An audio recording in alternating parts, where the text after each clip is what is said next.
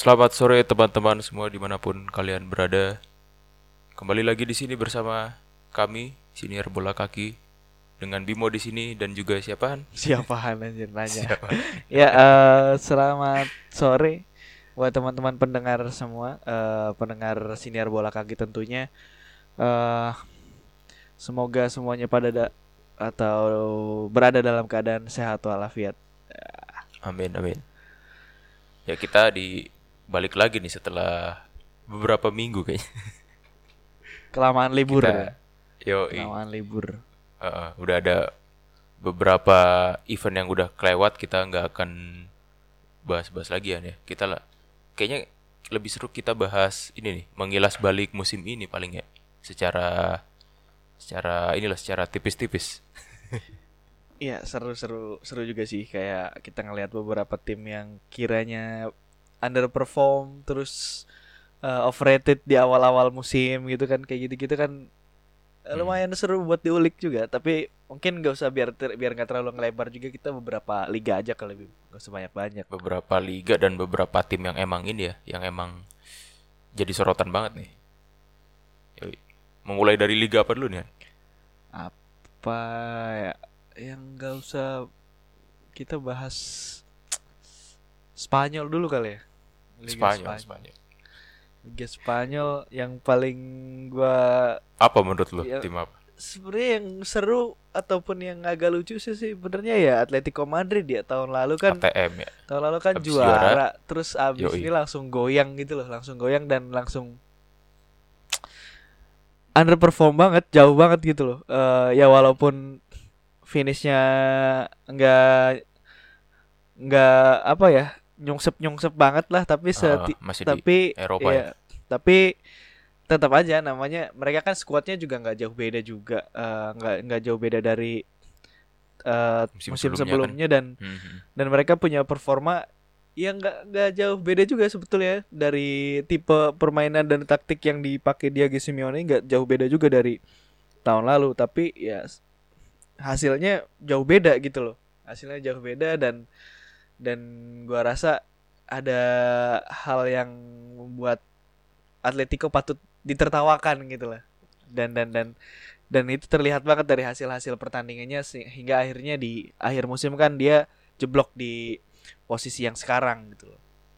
Ya. Ini PR banget buat uh, Diego Simeone buat mulai tahun depan, buat ngerombak permainan sih, lebih lebih itunya ya. Apa? Kalau menurut, Mending ini ya, lebih bervariasi lagi mungkin ya. sih kalau menurut gua Soalnya gitu. gue ngelihatnya mungkin kalau misalnya emang secara tadi kan materi pemain kan kurang lebih sama aja. Terus secara taktik permainan juga ya mainnya kan juga ya tetap konsisten sebagaimana cara mainnya Atletico. Apa jangan-jangan emang lawan-lawannya aja yang tambah jagoan atau ngebaca si Atletico ini gitu kan Ah, kalau di liga ya. nah, Soalnya secara catatan personal para pemainnya juga ini nih banyak yang menurun kayak si Oblak aja, si Jan Oblak tiba-tiba jadi gampang kebobolan gitu kan, hmm. defense-nya hancur-hancuran. Nah itu sih. Ya Atletico ternyata di Liga Champions kok, Bim, di posisi ketiga, Ya, posisi ketiga, terus di bawah Barcelona dengan apa, jumlah kemenangan yang yang sama ya. sama di Hmm. 21 kemenangan, tapi memang Oke. draw-nya aja yang uh, lebih sedikit daripada Barcelona. Cuma ya kalau misalkan uh, ngelihat, mungkin menurut gua kayak Villarreal segala macam itu bagusnya bukan di liga tapi di Eropa gitu loh. Hmm. Ya. Kecuali Real Betis ya sama Sociedad, emang kemarin sangat diperhitungkan di liga musim 2021-2022. Tapi selebihnya menurut gue ya La Liga, ya it's La Liga, Real Madrid Hmm. Barcelona lagi yang mendominasi. Ya. Atletico mulai terkubur lagi. Jadi menurut gua nggak, uh, ya memang performanya aja yang turun Atletico menurut gua. Gitu sih, bukan bukan yang lainnya naik ya, tapi yang lain Enggak juga ya. enggak juga, yang lainnya sama aja. Yang lainnya sama aja. Oke, oke. Barcelona aja terseok-seok di awal kan, mulai mulai naik kan ketika ada Xavi masuk. Mulai naik. Hmm. Ya, jadi menurut menurut gue pribadi ya emang Atletico sangat sangat underperform ya tahun ini. Itu sih kalau di La Liga gua menggarisbawahi Atletico sama Villarreal sih. Villarreal yang kemarin sampai masuk semifinal Liga Champions, tapi tahun ini dia bercokol di posisi 7 dan masuknya cuma Conference League doang. Gitu. Itu kejadiannya mirip-mirip sama ini ya. Sama kalau di Liga Jerman ada Eintracht Frankfurt tuh. Di posisi kalau nggak salah 8 ke atas, malah 10 apa ya. Cuman malah jadi juara Europa League gitu kan. Emang gitu ya nih. Ya kadang Perbedaan di Eropa ya. kadang table liga itu tidak bisa menggambarkan pemetaan kekuatan di Eropa sih. Karena kadang bagus juga di Eropa tapi tetap aja di liga jelek-jelek juga gitu. Sampai akhirnya ya tahun ini berarti Bundesliga kan diwakili sama 5 berarti nih. 5 tim main di Liga Champions. Bayern Munchen, Dortmund, Leverkusen, Leipzig sama Eintracht Frankfurt berarti. Terus kalau masih di La Liga juga, Barca termasuk ngeflop gak? Di awal musim. Di awal musim ngeflop. Tapi di pertengahan kesini makin mulai bisa bangkit, walaupun tidak dengan performa terbaiknya, tapi menurut gua Barca mulai bisa merakit kekuatan yang lebih berharga, lebih mematikan daripada awal musim ya. Dan menurut gua juga ya nggak jelek-jelek banget kalau misalkan dari perbedaan poin gitu, 86 ke 73 berarti kan 9 jauh ada jauh, tapi maksud gue dengan performa Barcelona yang di awal yang jeblok dan hancur bisa mendekati Real Madrid dan kalah cuma 5 kemenangan, menurut gue ini lumayan lumayan ada perubahan dari sisi permainan Barcelona bertahap gitu loh, dari awal musim, pertengahan musim sampai akhirnya di akhir musim bercokol di posisi runner up. Walaupun ya tetap aja Barcelona seharusnya tidak seperti itu ya. Barcelona harusnya bisa mepet ataupun bisa challenge Madrid untuk perebutan gelar juara. Ya. Tapi kita juga ini sih harus memberikan kredit di paruh musim kedua ini kenceng banget ya, langsung ngegas ketertinggalannya dari posisi 10 pas sempat kali. Tiba-tiba langsung endingnya di 2. Iya. Nah itu jadi tidak bisa disebut flop amat, tidak bisa disebut jelek-jelek amat. Underperformance iya. Kalau misalkan kita lihat dari kebesaran tim sebesar Barcelona, underperformance iya banget gitu loh. Tidak bisa mepet Real Madrid, startnya telat, lama buat bangkit. Tapi ketika ngelihat di table dia nomor 2, ya berarti tim lainnya jelek juga dong. Tim lainnya nggak bisa nekel Barcelona yang performanya angin-anginan gitu di awal. Itu sih kalau misalkan gue lihat dari La Liga, yang paling pertama yang gue soroti Atletico, terus kemudian Villarreal, yang terakhir Barcelona. Itu tiga tim itu. Tadi kan Atletico udah kita bahas sedikit. Kalau misalnya Barcelona ini faktor apa nih kalau menurut lo? Cedera atau apa? Enggak, faktor pertamanya Barcelona kan faktor keuangan. Faktor keuangan di awal. Faktor keuangan di awal yang goyang, kesalahan pengelolaan manajemen, kesalahan pengelolaan klub sangat mempengaruhi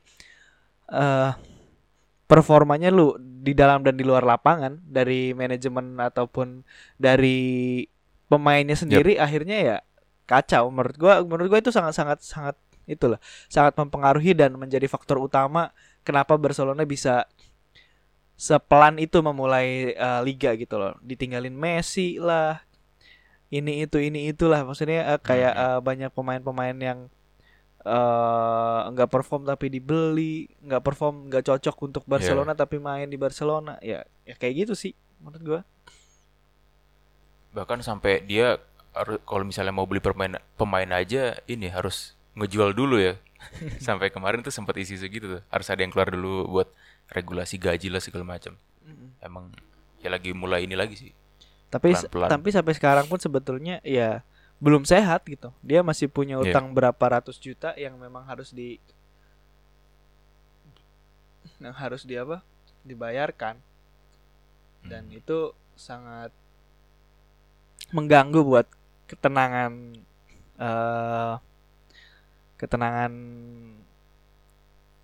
permainan dari Barcelona ya. Buat kedepannya juga itu jadi buat perbaikan klub juga susah ya, buat merancang masa depan pemain-pemain baru gitu kan. Enggak itu sih enggak mudah sih, bukan enggak bisa ya, enggak mudah karena banyak banget yang harus dibenahi gitu. Terutama ya itu dari keuangan sih, dari keuangan. Kalau misalkan keuangannya udah oke ya gampang lah. Sekelas Barca siapa sih yang enggak mau main di Barca gitu. Yoi. Lewandowski aja tertarik kan. Tertarik itu juga bingung kan. Lewandowski aja sekarang bingung dari manajemen Israel bingung gitu. Gimana caranya nih buat datengin pemain-pemain yang bisa buat Barcelona jadi kontendernya Real Madrid gitu. Gitu. Atau Barca mungkin bisa sedikit belajar dari Milan ya, beli pemain-pemain murah, pemain liga kedua, liga ketiga gitu. Cuman tepat guna ya gak? Bisa sih, tapi menurut gua untuk ngadepin Real Madrid nggak kelas begitu. Kalau Barca mainnya di Italia ya? Mungkin bisa. Tapi sayangnya Oke. Barca mainnya di Spanyol ya. Di sana masih ada Atletico dan masih ada Real Madrid. Real Madrid yang jadi iya nih, mulai lagi besar sih. Yoi. Udah nih, kayaknya di La Liga udah itu doang ya. Kalau di Inggris ada siapa yang flop menurut lo? Menurut MU ngeflop gak sih MU? Apa emang segitu? MU ngeflop dalam setelah bertahun-tahun ya. Ngeflopnya tiap tahun. Enggak, tapi menurut gua kan dari tahun lalu apa? Tahun lalu kan dia finish kedua enggak sih? Di bawah Ole. Kayaknya enggak. Kedua ya? Kedua kalau enggak salah tuh. Dia finish tahun lalu tuh finishnya lumayan tinggi sama Ole. Toh dia kan main di Liga Champions tahun lalu. Iya masih. Yang ngeflop dong. Oh iya benar ya. Yang posisi 2 dia. Yang gak ngeflop tapi jelek terus ya Arsenal. Arsenal tuh gak ngeflop tapi ya konsisten jelek gitu lah. Ngerti gak? Paham gak maksud gue? Gitu. Arsenal seperti itu dan menurut gue ya dari tim di Liga Inggris yang ngeflop tuh menurut gue ada 2, Manchester United sama Chelsea. Wah Chelsea ya. Kalau iya ya. Manchester apalagi United statusnya habis juara Liga Champions. Manchester United, Chelsea sama Leeds dan Everton. Nah itu ngeflop di papan tengah. Sekian ya benar. Gue dari paling bawah dulu, dari Leeds United ini ditinggalin. Emang sih maksudnya di bawah Bielsa ya. Di bawah Bielsa juga nggak bagus-bagus amat, tapi mereka di bawah Bielsa tuh mereka menunjukkan permainan yang atraktif dan enak dilihat gitu, enak ditonton. Walaupun ya penyakitnya Bielsa tetap aja di tengah musim pemainnya tuh secara fisik menurun gitu karena merosot ya. Karena memang tekanan untuk bermain lari terus 90 menit itu sangat-sangat tinggi gitu loh dari Bielsa. Tapi dengan pergantian pelatih di tengah musim, Bielsa dipecat, Leeds malah menurut gue tidak menunjukkan performa yang naik, malah segitu-gitu aja, malah cenderung turun gitu loh. Dan ini untung aja selamat gitu loh dari zona degradasi dan ada di peringkat 17 sekarang. Itu sih kalau Leeds. Terus kemudian Everton. Ya gini lah, Everton ditinggal Don Carlo ngap-ngapan gitu. Walaupun sebetulnya waktu zaman Don Carlo pun biasa-biasa juga, tapi setidaknya ada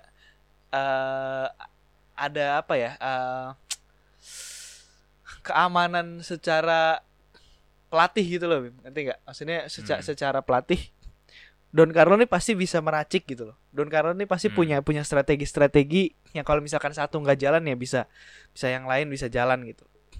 Yeah. Tapi beliau cabut, Don Carlo Agak cabut. lebih terjamin ya. Don Carlo cabut, digantikan oleh sempat interim beberapa permainan, beberapa games, beberapa week, dan akhirnya digantikan sama Lampard ya. Iya. Dan Lampard ya nggak memberikan Ya begitu lagi. nggak memberikan itu juga, nggak memberikan apa namanya Dampak untuk iya. ini ya, naikin. Dampak untuk menaikkan dan bahkan di peringkat 16 bukan Everton banget nggak sih? Everton tuh biasanya 10, 9, 8 atau betul. bahkan di Liga Eropa lah biasanya bisa masuk gitu, dan ya sangat mengecewakan lah performa Everton tahun ini.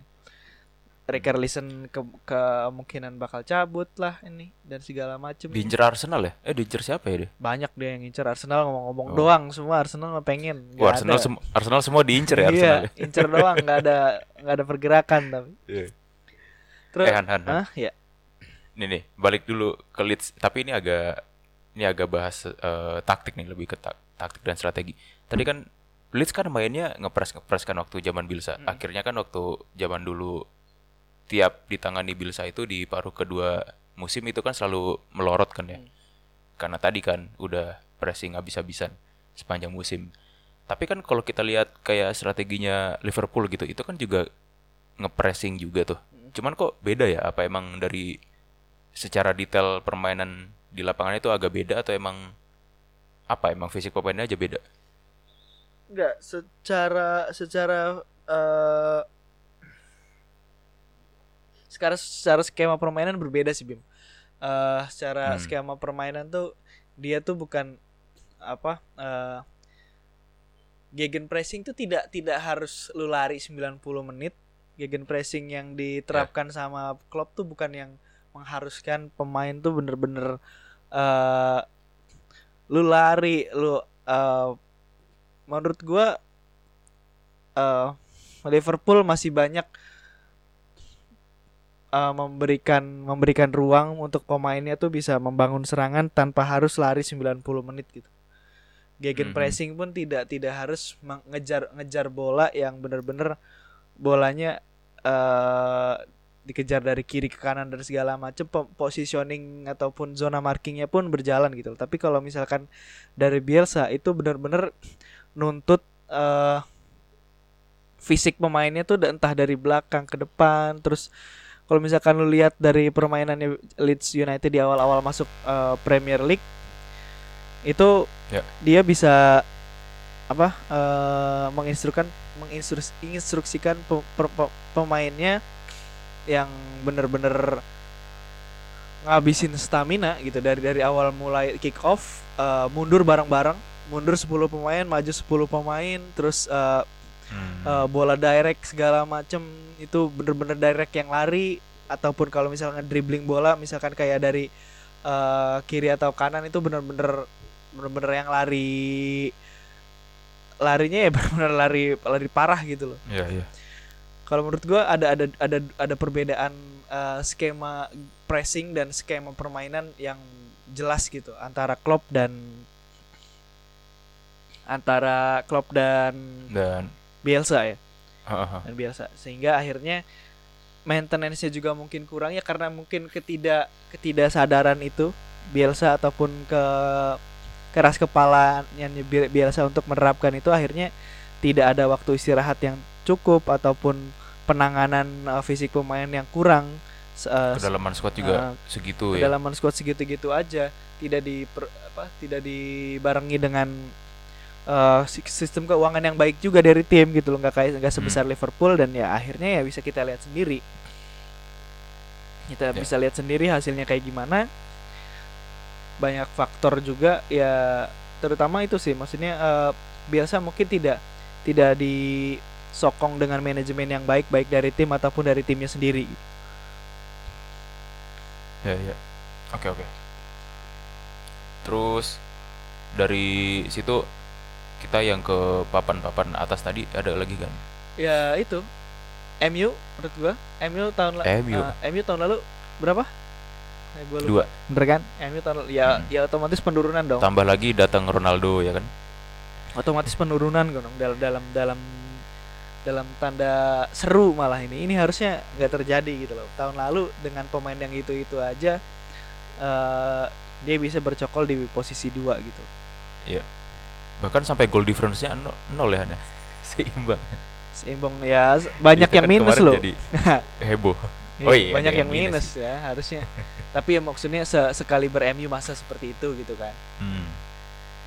Tuh. Dan ya itu maksudnya tidak mendiskreditkan Ronaldo. Ronaldo dengan tanpa penyuplai yang bagus pun bisa mencetak gol dan bahkan masuk nominasi PFA ya, pemain Player of the Year-nya Premier League gitu loh. Kalau menurut gue sih yang agak ngeflopnya ini loh. Pas udah datang si manajer interim si Rangnick, terus ya tetap segitu-gitu juga aja, tetap nggak bisa memperbaiki yang segimana gitu. Itu sih yang agak ngeflop ya. Iya, karena menurut gue juga ada beberapa hal yang telat gitu loh. Siapapun yang masuk pada saat itu menurut gue tidak bisa memperbaiki MU dengan cepat dan dengan sangat signifikan, karena banyak hal yang menurut gue sudah rusak ataupun sudah kurang baik di awalnya gitu loh. Terutama kan yang jadi isu besar MU tuh sistemik manajerial dari itu ya, dari mana dari top manajemennya dia, dari siapa namanya yang kemarin itu kan keluarga Glazer kan, itu yang punya duit, yang jadi CEO-nya yang Edward Ward-nya segala macem, yang kemarin dianggap sebagai perusak MU kan itu. Dan menurut gue ya nggak sembarang orang gitu loh, apalagi cuma pelatih bisa bisa ngubah semua ya? Bisa ngebenerin itu semua, kecuali memang ini sistemnya udah bagus nih, tapi salah milih pelatih, ya tinggal ganti pelatihnya doang. Tapi kalau misalkan manajemen kan mereka yang pegang duit, mereka yang punya keputusan gitu. Kalau misalkan mau ngerubah sana, pertama harus ada tekanan publik yang memang sudah berlaku di Manchester United, dan akhirnya Edward Ward diganti dan segala macam, ada Murtough masuk, konsultan ini itu, dan beberapa manajemennya diganti, dan memang harus seperti itu. Kayak misalkan di Barcelona juga kan banyak yang nggak suka, tekanan publik besar, tekanan pemain-pemain legend juga besar gitu, dan itu bisa pelan-pelan ngerubah penggantian presiden Barcelona dan segala macam. Dan ini juga lagi terjadi nih di MU. Kalau misalkan si Ten Hag ini punya keleluasan seperti apa yang dijanjikan kepada dia, menurut gue perlahan tapi pasti MU akan balik lagi ke jalurnya, tapi tidak dengan tahun ini gitu loh. Tahun ini udah ngeflop, udah jelek, ditambah pergeseran ataupun perpindahan ataupun revolusi dari manajemennya tergolong menurut gue sangat pelan, sehingga sudah barang tentu berefek pada permainan di lapangan kayak gitu sih dari MU ya. Itu kalau misalkan gue melihat MU yang tahun ini sangat-sangat parah ya. Terus yang gue juga agak herannya lagi, ini loh, si Rangnick tiba-tiba malah out ya, malah jadi pelatih timnas Austria. Ya karena menurut dia mungkin ya dia juga udah ada prospeknya. Iya, kayak konsultan di sana pun tidak begitu itu kali ya, tidak begitu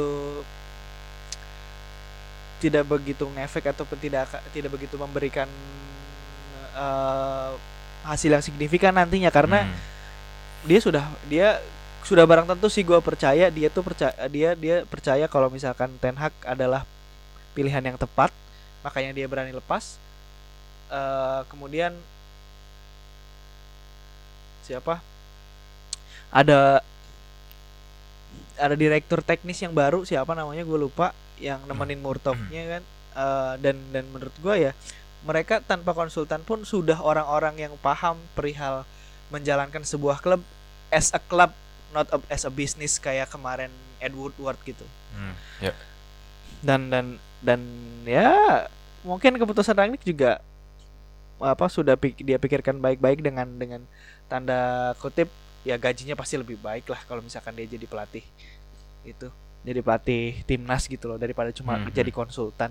Toh pastinya dia punya staff yang banyak juga kan, dia punya banyak anak buah, dan kalau misalkan jadi konsultan doang mungkin tidak tidak bisa menghidupi ataupun kurang ya buat menghidupi staff-staffnya. Ya kenapa enggak milih duit yang lebih banyak. Mungkin bisa jadi juga alasan itu. Bisa jadi. Terus buat tim besar lagi yang menurut gue sangat flop Chelsea adalah tadi yang lu bilang. yes, Chelsea. Kalau misalkan lu inget, kita di episode awal gua tuh menjagokan Chelsea untuk juara. Gua Yoi. menjagokan Chelsea untuk juara, dan itu tergambar di 45 pertandingan awal. Ya. Itu Lagi solid-solidnya tuh. lagi solid-solidnya itu, lagi oke-okenya, dan apa yang terjadi di tengah musim dengan keras kepalaan Thomas Tuchel tidak mau merubah skema-skema dasar permainannya, yang pada akhirnya berefek sangat mahal lah, efeknya mahal banget, harus dibayar mahal sama Chelsea yang akhirnya terseok-seok di pertengahan musim kan. Bahkan di akhir musim pun kalau misalkan dilihat, dia cuma menang 21 berbanding 28 dari sama Liverpool gitu loh. Ada 7 pertandingan yang sama sekali tidak bisa dimenangkan oleh Chelsea, yang seharusnya tidak selebar itu gitu loh jaraknya antara posisi 3 dengan posisi 2. Jadi kelihatan banget kan kelasnya jauh, dan kelasnya sangat turun gitu Chelsea dari pertama mulai, dan Lukaku ternyata tidak bisa memberikan efek yang baik di lini depannya Chelsea. Agak percuma beli dia jadinya. Terus kabarnya juga dia udah diisu-isukan hengkang lagi deh. Emang tuh. Biarin aja lah. Kagak jelas. Ya bahkan ini Chelsea bahkan udah bukan perebutan juara 1-2 ya, udah masuknya zona lebih dekat ke ini ada. Perebutan 3-4. Perebutan 3-4 kan kemarin hampir perebutan dengan Arsenal ya. Arsenalnya untungnya disalip. Hampir tuh. Salib sama si Tottenham ya. Nah ya itu juga tuh. Jadi gak masuk CL. Ya itulah, itu sih menurut gua Chelsea, Manchester United, Everton, dan Leeds. Yoi. Sisanya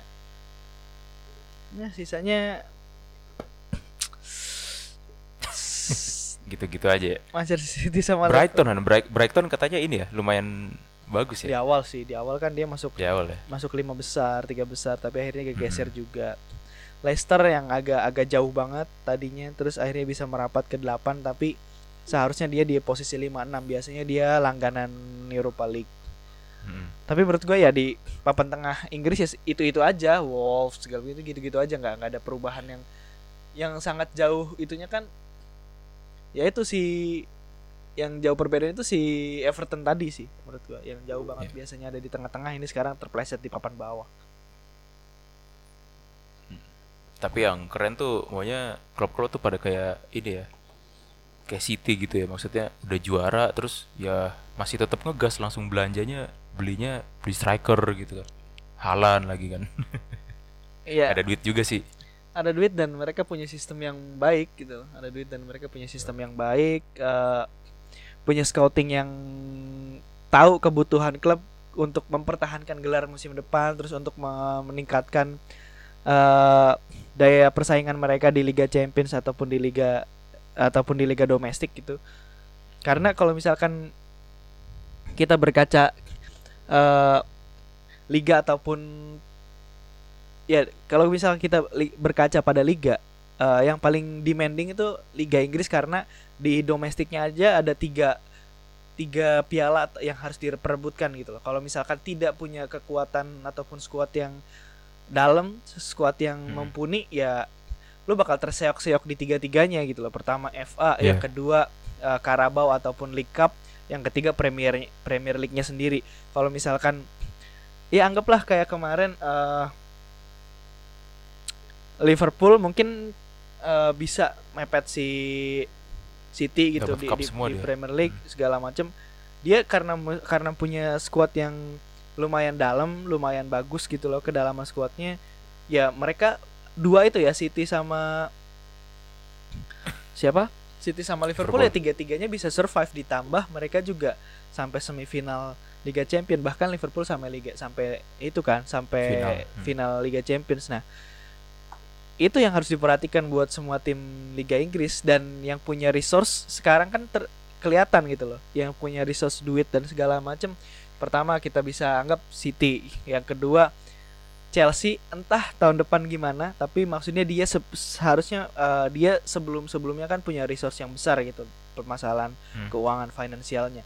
Nah, sekarang ditambah ada kekuatan baru Newcastle gitu kan. Dan ya dalam 2-3 tahun atau 1 tahun ke depan mungkin Newcastle akan lebih jor-joran buat belanja, tapi menurut gua mungkin musim kayaknya agak pelan-pelan juga dia nggak mau juga langsung itu kali ditangkap ya sama FIFA. itu financial fair play ya. Gitu sih menurut gua. Ya Chelsea menariknya ini loh Han. Kalau Chelsea, gue sebagai fans Chelsea juga nih, banyak banget pemain yang keluar loh musim depan ini. Di akhir musim ini udah pada keluar, terus gue menariknya ya udah pemain-pemain penggantinya tuh bakal mau siapa sih gitu. Soalnya rumor untuk pemain-pemain baru yang masuk tuh ya adem ayem aja, makanya gue penasaran banget. Kita lihat aja bentar lagi Peter Cech bakal bergerak seperti apa. Tapi yang jelas menurut gue semua pemilik Amerika tidak itu pelit atau apa? Tidak nggak jor-joran banget ya. Tidak sebaik entah Rusia ataupun Arab ya. Karena kalau misalkan Arab itu mereka punya visi memang nggak satu dengan yang lainnya. Negara-negara Arab tuh sangat saling berkompetisi secara gengsi gitu loh. Kalau misalkan ada Qatar ada Qatar, ada Dubai dan segala macam ya. Kalau misalkan satu udah pegang tim, tidak akan lama lagi negara lainnya akan pegang tim yang lain. Dimanapun mereka ada, mereka ada salah satunya ada, yang lainnya pasti ada juga, karena mereka akan bersaing secara gengsi gitu.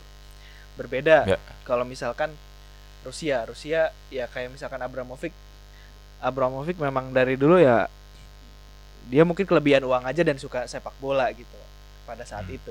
Kalau misalkan Amerika, bisnis is business bro.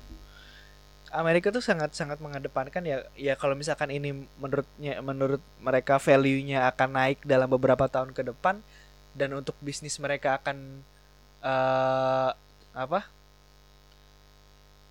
akan menjadi untung ya mereka akan ambil itu. Dan menurut majalah-majalah bisnis ya, sepak bola secara keuntungan langsung nggak ada Bim. Kebanyakan keuntungan dari klub tuh balik lagi buat bayar pemain. Tapi secara value untuk penjualan sponsor dan segala macam itu sangat baik gitu loh. Itu sangat baik. Dari situ tuh dan value-nya tetap dari tahun ke tahun naiknya tuh bagus gitu untuk value ya, bukan untuk keuangan ya. Karena ya itu tadi, keuangan di liga-liga ataupun di klub-klub sepak bola ujung-ujungnya adalah buat bayar gaji pemain doang. Gitu sih. Kayaknya udah nggak usah panjang-panjang Bim, terlalu melebar nanti. Karena ini belum aktif musim juga, kita bahas yang seperlunya aja. Yoi. Paling itu sih, kita sedang dalam fase, terutama timnas Indonesia sedang dalam penyisihan Piala Asia di Timur Tengah sana. Kemarin lawan Kuwait ya. Terus nanti malam Minggu ataupun malam ini lawan Jordania ya. Nanti terakhir hari Rabu lawan Nepal. Ini dalam satu grup diambil 2 berarti langsung lolos ke yang pasti lolos tuh 1, yang kedua tuh playoff gitu ya? Bukan, runner up terbaik dari antar grup nih dipilih. Kesempatan terbesar Indonesia kalau misalkan dilihat dari peringkat itu jadi runner up terbaik, kesempatan terbesarnya ya, maksudnya kemungkinan terbesarnya. Tapi harapan terbesarnya sih juara grup sih ya. Jadi kalau misalkan dilihat dari peringkat, memang Indonesia ada di peringkat 3 di grup ini. Kalau misalkan secara peringkat kan, pertama Jordan di peringkat 90-an, Kuwait di peringkat 130-an, Indonesia di 159 atau 160, baru Nepal di 190-an. Tapi yang jelas kemarin kalau misalkan kita lihat dari pertandingan pertama Indonesia melawan Kuwait, Indonesia punya chance besar buat menjegal Jordania juga. Walaupun tidak 100% permainannya enak ditonton dan permainannya bagus, tapi Indonesia punya semangat untuk memenangkan pertandingan. Sintayong tidak kehabisan akal ketika buntu, ketika serangan Indonesia buntu, dan banyak skema-skema yang diterapkan oleh Sintayong, walaupun tidak cantik gitu, cenderung pragmatis, tapi menghasilkan permainan-permainan yang bisa menyerang dan bisa membalikan keadaan gitu loh. Kalau dari secara pengalaman dan kolektivitas tim ini kan, mayoritas skuadnya kan juga skuad yang Sintayong udah pernah ini kan tangani atau bawa di turnamen sebelumnya kan. Ada beberapa pemain kan sama kan. Iya. Makin membaik juga. Dari segi itu ya, dari segi komposisi pemain sebetulnya lumayan membaik, di mana beberapa pemain yang menurut gua ya tidak cocok dengan skemanya Sintayong memang sudah perlahan tidak diikutkan lagi, kayak yang paling besar, yang paling Evan Dimas tuh yang paling kelihatan banget, karena ya Evan sebenarnya nggak begitu jelek juga, maksudnya masih bisa cocok dengan skemanya Sintayong, tapi dia kan lebih kepada holding midfielder, terus lebih namanya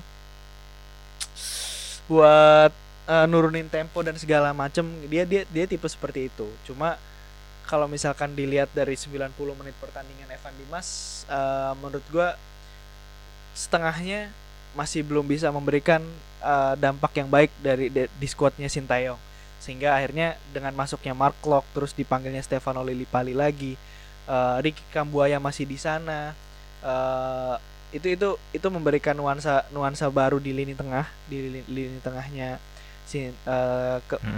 tim yang diasuh Sintayong di timnas itu sendiri. Jadi menurut gua di lini tengah lebih nyala aja sekarang, lebih enak buat diperhatikan dan lebih enak buat menjalankan skema yang Sintayong mau.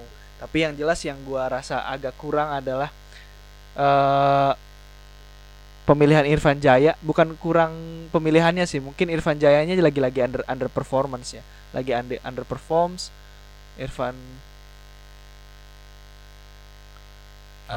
Irfan Jaya, lu tau kan Irfan Jaya? Tahu Irfan Jaya yang kenceng kan? Iya, itu di belakangan ini underperform. Di kemarin lawan Bangladesh lagi pada saat friendly match, itu kelihatan banget nggak ngeflop. Terus ditambah ya pertandingan kemarin di lawan Kuwait itu dia sangat tidak kelihatan gitu loh di lini depan. Yang balik lagi tuh ada Sadil yang AFF kemarin gak ikut, akhirnya sekarang ikut. Sadil ada lagi ya. Sadil memang dari dulu ya performance-nya baik, oke ya. Mungkin karena memang typically Indonesian player lah, agak egois kalau misalkan dia tipikal pemain yang dribblenya bagus, kelihatan pengen ngedribble dan segala macam, tapi pelan-pelan kalau misalkan dari 90 menit itu lebih kelihatan sih, lebih dewasanya Sadil. Paling Dewangga yang sekarang jadi super sub, dulunya jadi kepercayaannya Sintayong, sekarang jadi substitution. Di lini belakang Fahrudin masih tetap jadi kapten, terus jadi pilihan utama, tapi yang jelas umur nggak bisa bohong, Fahrudin udah mulai kelihatan gampang capek, kehilangan fokus. Ada Rizky Ridho gua rasa menjanjikan, cuma memang karena terlalu muda, masih banyak hal yang harus dia perbuat agar lebih matang dalam sisi permainan. Terus Elkan Bagot ya it's Elkan Bagot. yang pernah gue bilang, Elkan Bagot tipikal pemain yang tidak bisa diajak lari ya. Maksudnya dia karena postur mungkin. Iya, karena postur, karena dia tipe yang bisa holding ball, terus ngarahin bola supaya serangan itu tidak langsung direct ke kiper gitu-gitulah. Tapi kalau untuk diajak lari, dia kemungkinan besarnya akan sulit sih. Kayak dulu lawan Thailand gitu-gitu kan sering diajak lari sama Vietnam kayak gitu-gitu, dia agak kelihatan kurang bagus. Tapi dengan tipikal pemain-pemain Timur Tengah yang mengandalkan postur, terus mengandalkan bola-bola crossing dan segala macam, itu masih bisa dihandle sama Elkan. Nah, kita nanti mungkin akan ngelihat lebih challenging lagi nanti malam ini lawan Jordan sih. Jordan ya, oke. Gitu. Yaudah deh, semoga timnas kita ini ya bisa lolos ke Piala Asia nih ya. Harus sih. Terakhir lolos sudah lama kayaknya. Udah lama banget, nggak tahu kapan. Udah zaman para legend kan. Nggak tahu kapan lahir lah. Iya. Yaudah, kayaknya ntar selamat menonton bola di malam minggu deh. Iya. Dukung timnas. Timnas Day biasanya di Twitter atau di Instagram banyak nih. Udah mulai tagar-tagar. Timnas Day, oke. Selamat menonton buat teman-teman dan selamat mendengarkan juga. Terima kasih sudah mendengarkan. Terima kasih sudah tetap setia mendengarkan celotehan-celotehan kami yang kurang berbobot ini. Yoi. Ya, mungkin next episode kita bakal bahas hal-hal lain yang semoga aja summer transfer ini seru ya Bim ya. Tapi biasanya sih di ujung-ujung sih emang akan agak-agak mepet biar. Sebetulnya ada Nation League sih, cuma gue tidak mengikuti. Sama. Semua orang nggak ada yang ngikutin kayaknya deh. Ya, Nation League emang dipakai buat pemanasan ini aja sih. Sekarang ini bener-bener lagi buat pelatih timnas ini lagi bener-bener ngetes itu uji eksperimen sebelum Piala Dunia sih. Bener-bener. Oke. Gitu aja, thank you semuanya. Ada kata-kata terakhir Bim? Teman-teman. Enggak ada kata-kata terakhir. Thank you semuanya. Ciao. Sampai jumpa di episode selanjutnya. Oke.